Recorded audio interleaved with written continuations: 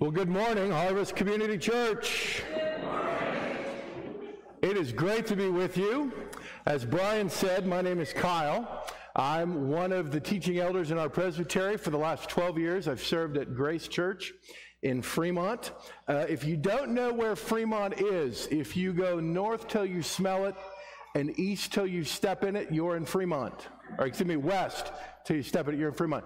We are the meatpacking capital of the state. If you can process it, we have it in Fremont. That's our claim to fame. So it's good to be with you. As I think about the 12 years that we've been spent planning Grace Church and that we've been there, I'm really grateful for this congregation and for the ways that our paths have crossed over the last 12 years. I was thinking as we were driving in, I think the last time I was here was when Andrew was being installed. And so was grateful to be with you on that evening, grateful to be with you this morning. Take your Bibles, if you would, please, and turn with me to Psalm 47, or your phone, your tablet, however it is that you access God's Word. We want to look this morning at Psalm 47. A good friend in our presbytery once said that preaching the Psalms is like explaining a joke.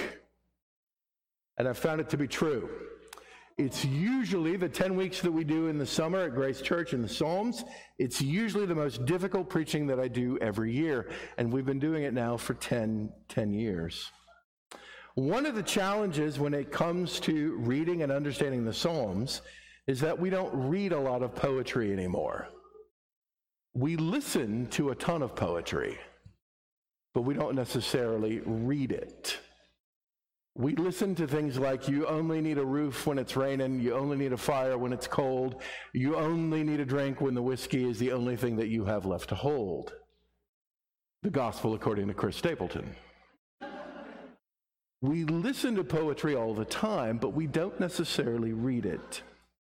So, hear God's word this morning as we give attention to Psalm 47.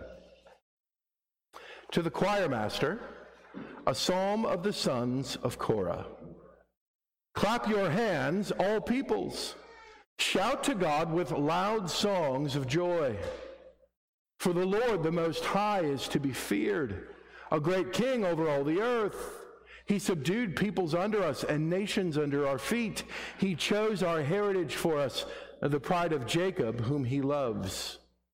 God has gone up with a shout, the Lord with the sound of a trumpet.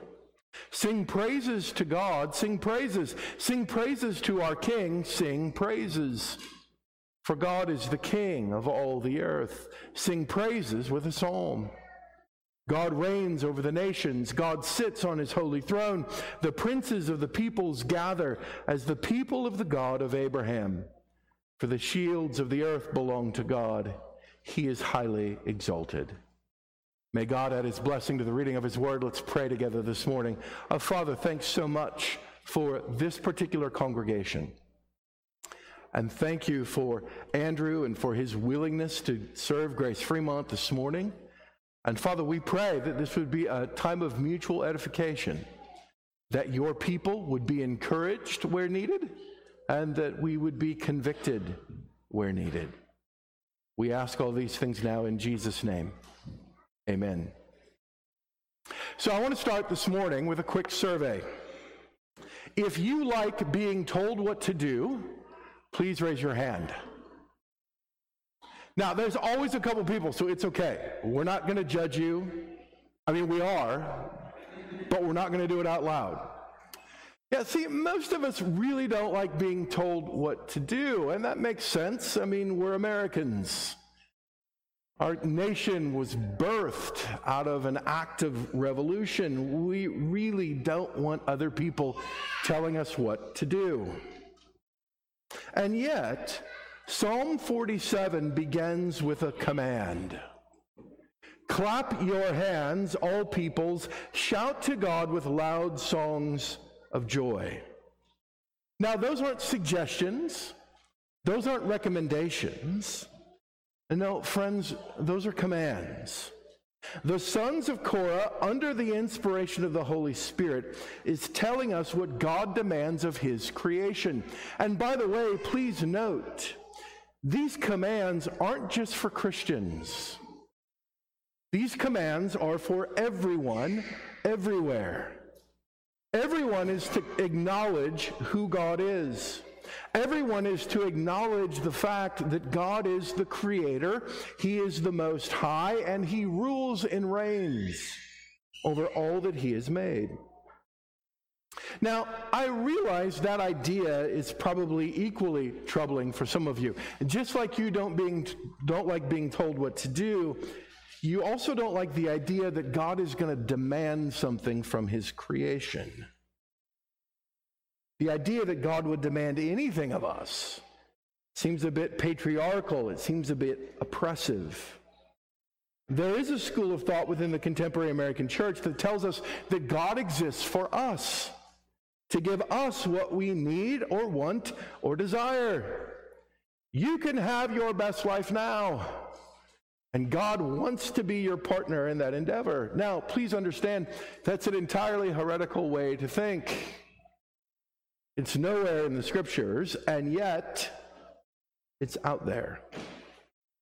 It might help us then as we think about God demanding something from us to keep in mind that we're not the original audience of this particular psalm.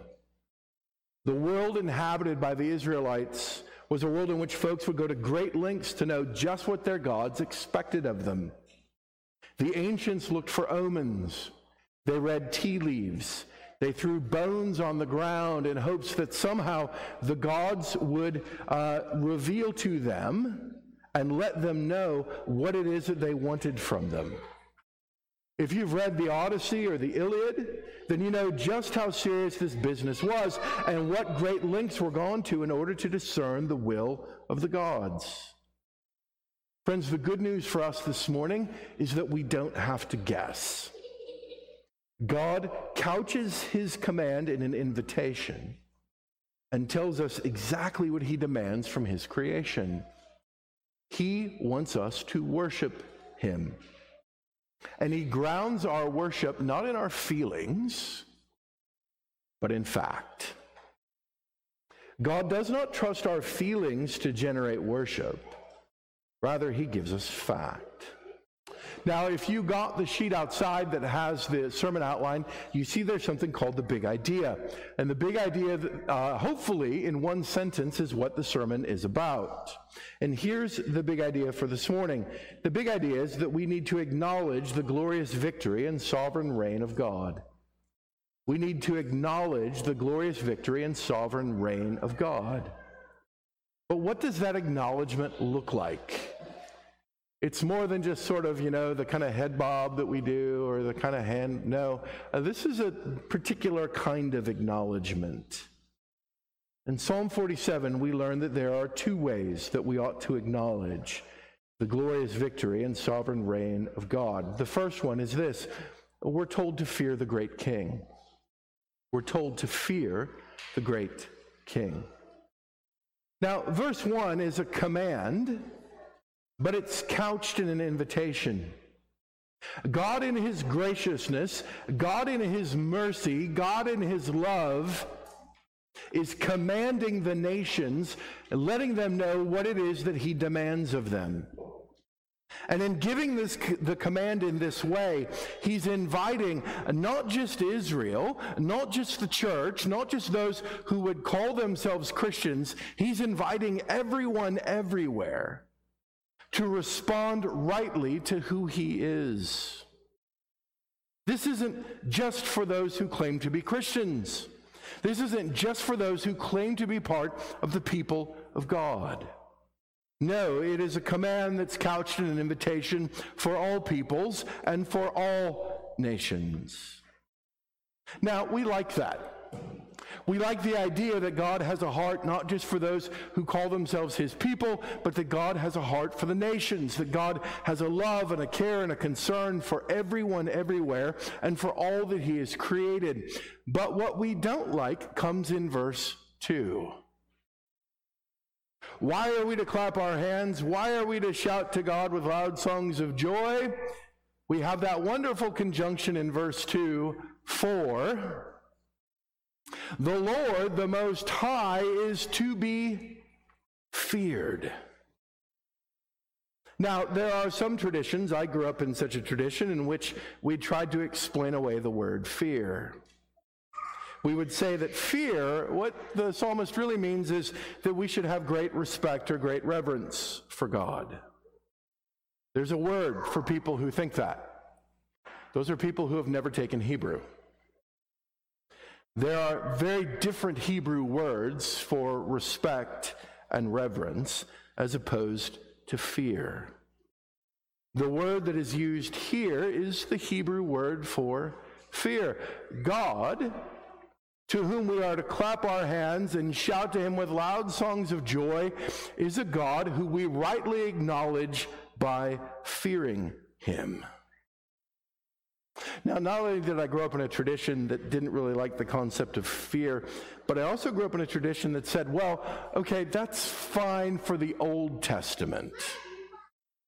But in the New Testament, well, not to be irreverent, but God mellows out. God has somewhere along the way, I guess, switched to decaf. God had a child and it mellowed him out. Well, keep your finger in Psalm 47, but turn with me, if you would, to Luke's Gospel, chapter 8. Luke's Gospel, chapter 8, for we're going to see that this rightful response to God of fear isn't just something that happens in the Old Testament, but rather we're going to see that in the work and ministry of the Lord Jesus Christ, fear was the appropriate response. So in Luke chapter 8, beginning in verse 34, let me just sort of preview what's going on here. It's a story that many of us know well. It's about Jesus and the Gerasene demoniac. It's a man who's filled possessed not just with one demon, but with a multitude of demons. And so when Jesus asks their name, we're told in verse 30, Legion, for we are many. And so Jesus commands them into a herd of pigs. They rush off the cliff. They fall into the ocean. And now all of a sudden, the swine herders who were afraid of this guy run back into the city, and they're going to let people know what's going on. So let's pick it up in verse 34. And as I read, I want you to note how much being afraid or great fear figures into this particular story about the life and ministry of the Lord Jesus Christ. When the herdsmen saw what had happened, they fled and told it to the city and in the country. Then people went out to see what had happened, and they came to Jesus and found the man from whom the demons had gone, sitting at the feet of Jesus, clothed and in his right mind, and they were afraid. And those who had seen it told them how the demon-possessed man had been healed. Then all the people of the surrounding country of the Gerasenes asked him to depart from them, for they were seized with great fear. So he got into the boat and returned. The man from whom the demons had gone begged that he might go with him. But Jesus sent him away, saying, Return to your home and declare how much God has done for you. And he went away, proclaiming through the whole city how much Jesus had done for him. It is a strange concept to think that joyful worship and fear somehow go together. But they do. And the reason they do, and the reason fearing the Lord God Almighty is an appropriate response, is that we are reminded in texts like Luke 8, and we are reminded in texts like Psalm 47, that we are not in charge. We like to think we are, but we're not. I love the words of Michael Horton in a recent book that he wrote called Reclaiming Our Sanity. If you've not read it, I would commend it to you. Horton says this: fear really is worship. We fear what we believe is ultimate, what we think has the last word in our lives. Let me read that again. Fear really is worship. We fear what we believe is ultimate, what we think has the last word in our lives. So let's go from preaching straight into meddling. And let me ask you this question: what's your greatest fear? What's the thing that keeps you up at night?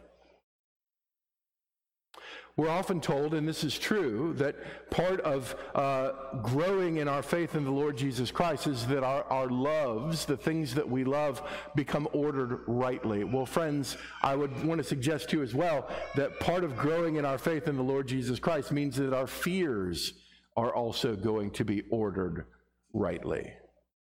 Not just the things that we love, but what we fear is going to be ordered rightly. My family's here with me this morning, and our kids aren't little. I see a bunch of little kids, and I remember when ours are that age, and all I can think is, you know what? It's going to get harder. Right now, you're only tired. It does get harder.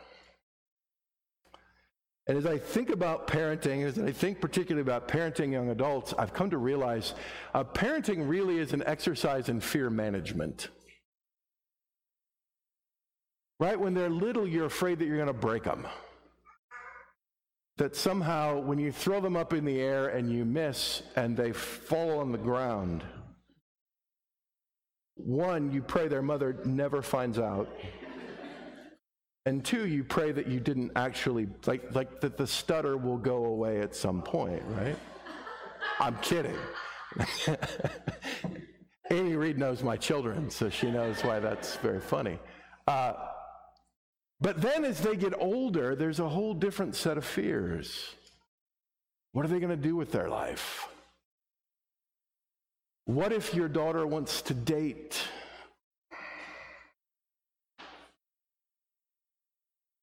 And what if, I love how Steve Martin put it in Father of the Bride, you worry about her meeting guys, and then all of a sudden it changes, and now you're afraid of her meeting the guy. Right? Because I've been the guy. You are afraid that your kids are never going to leave. And then you're afraid they're never going to come back. What's your greatest fear? Acknowledging the glorious victory and sovereign reign of God means that our primary fear is Him. And we learn then to prioritize that because God is indeed ultimate, God is in control, God is in charge, and we are not.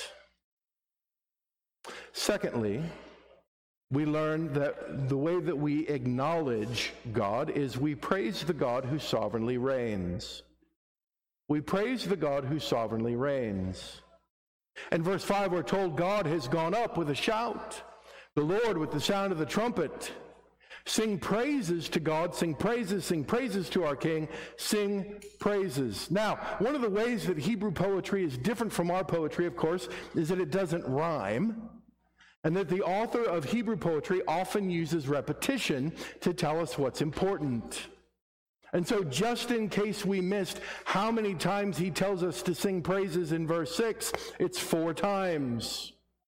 Again, in verse 7, we're going to be told that we are to sing praises to God. But why?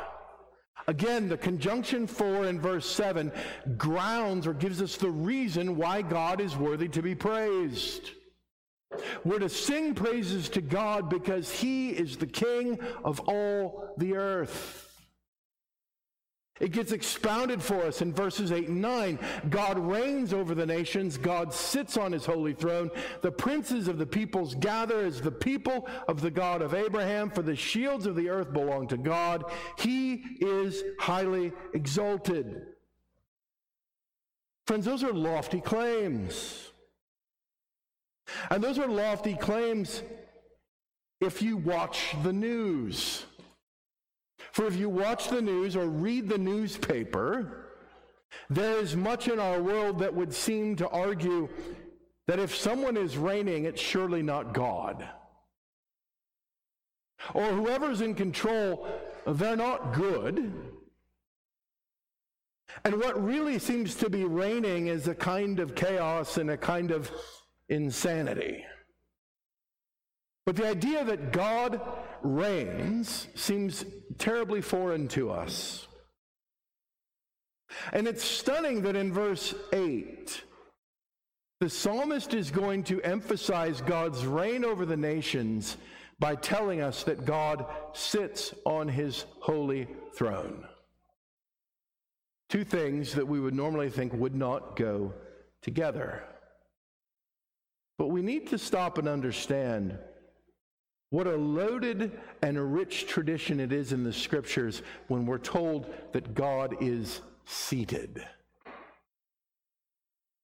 In Psalm 2, that great messianic psalm, when David tells us, he asks the questions, why do the nations rage? Why do the rulers plot in vain against the Lord and his anointed? And then he tells us that he who sits in the heavens laughs. In other words, for all the plotting and for all the conspiring and for all the treason that the nations and the rulers of the nations would utter up in their own hearts against God, God is not concerned by it in the least bit. He's not threatened by it. In Daniel chapter 7, that wonderful vision in which we're introduced to that glorious biblical theme, namely that God's Messiah is going to be the Son of Man. In Daniel chapter 7, there are these four grotesque creatures that come up out of the ocean. They are ascending to the heavens, and they are seeking to overthrow God. And we're told that God, the Ancient of Days, takes his seat. In other words, God is not threatened at all by these four grotesque creatures. He's not threatened at all by the chaos that the sea represents. There is no way that anyone anywhere is going to dethrone God from being God. God is not going to be taken from his throne. There will be no coup. There will be no revolution. There will be no declaration that God is dead and God go, oh, well, yeah, I guess you're right. No, he reigns. And his power and his might are such that nothing that his creation does to seek to rebel against him will ever be a threat against him. Now, I realize there are probably some of you here this morning for whom those aren't reassuring words. Those are words that mock. Because it doesn't feel like God is sovereignly reigning or in control. Maybe racism is reigning. Maybe hatred is reigning. We have a sweet lady in our congregation who just underwent some surgery for cancer. And at this moment, you would understand if Dwayne and Fran would say that it feels like cancer is reigning in their life. Or there's just a kind of general madness. There's a lack of couth. Good Southern word. Lack of couth in the world. Well, friends, this is the point in which, as God's people, we need to heed the advice of the doctor. I don't mean me. The doctor was a man named Martin Lloyd-Jones. He's one of my heroes in the faith. He can be a hero safely because he's been dead for 42 years. I would commend that men who are dead make safe heroes. The last 15 years of evangelicalism has taught us nothing. It should teach us that we're better off with heroes who are dead. We don't find out that they had a thing for massage parlors or they had anger issues at that point. Lloyd Jones began his career as a medical doctor. He was a Welshman.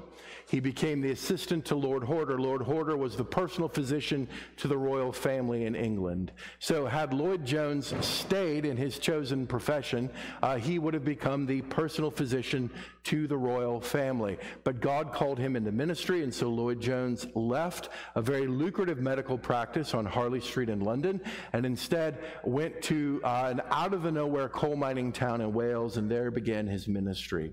Lloyd Jones has written a singularly helpful book called Spiritual Depression. Again, that's another book I would commend to you. And in the midst of his book, Spiritual Depression, Lloyd Jones reminds us of this glorious truth. There are moments in which we need to preach to ourselves and stop listening to ourselves. There are moments in which we need to preach to ourselves and stop listening to ourselves. We need to preach to ourselves that our God is seated. We need to preach to ourselves that our God reigns. We need to preach to ourselves that there is coming a day in which every knee will bow and every tongue will confess that Jesus Christ is Lord, to the glory of God the Father. Every knee. Not Christian knees, not Republican knees, not Trump-loving knees. Every knee will bow, and every tongue will confess that Jesus Christ is Lord, to the glory of God the Father. That's what the psalmist means when he says at the end of verse 9, "For the shields of the earth belong to God. He is highly exalted." When you defeated an enemy in battle, you took their shields and you hung it in your great hall, or in the case of Israel, you would hang it in the temple as a sign, as a declaration that you had defeated that enemy. Well, friends, in the cross of the Lord Jesus Christ, all of God's enemies have been defeated. He is highly exalted. This morning, we're going to partake together of a tangible reminder of God's sovereign reign. For this table, though it looks really humble, though it doesn't look like much, this table is actually a foretaste of a table that's yet to come. In Revelation chapter 19, we're told of the greatest feast in the history of the cosmos. It's called the marriage supper of the Lamb. And there, God's going to call his people together, and he's going to serve them a feast of rich wine. He's going to serve them a feast of just luscious and lavish food. All those who know the Lamb, or who more importantly are known by the Lamb, are going to be invited. Those who were once not God's people, who are now called God's people, they're going to be there. And it's going to be the greatest wedding feast in the history of the universe. And the table that we have before us this morning reminds us of that table that is yet to come. The table this morning declares that God is our God and we are his people, but it also declares that he reigns, because the table points us to the Lord Jesus Christ. The table tells us of the broken body and the shed blood of the Lord Jesus. The table reminds us that having completed the work that God had for him, Christ was not only died and was resurrected, but he's now ascended, and guess what he's doing? He's sitting. He's sitting. So friends, this morning, we can acknowledge who God is. We can acknowledge rightly through fear and through worship that he reigns, that he sits on his holy throne. And there is a great feast to which his people are invited that is yet to come. Let's pray together. Father, thank you so much for your word. Thank you now for this gift of the table. We pray that as we come to the table, that we would indeed be strengthened, that as we spiritually partake of the Lord Jesus Christ, that, Lord, you would indeed encourage and strengthen us for the living of these days. For we pray all this now in Jesus' name. Amen.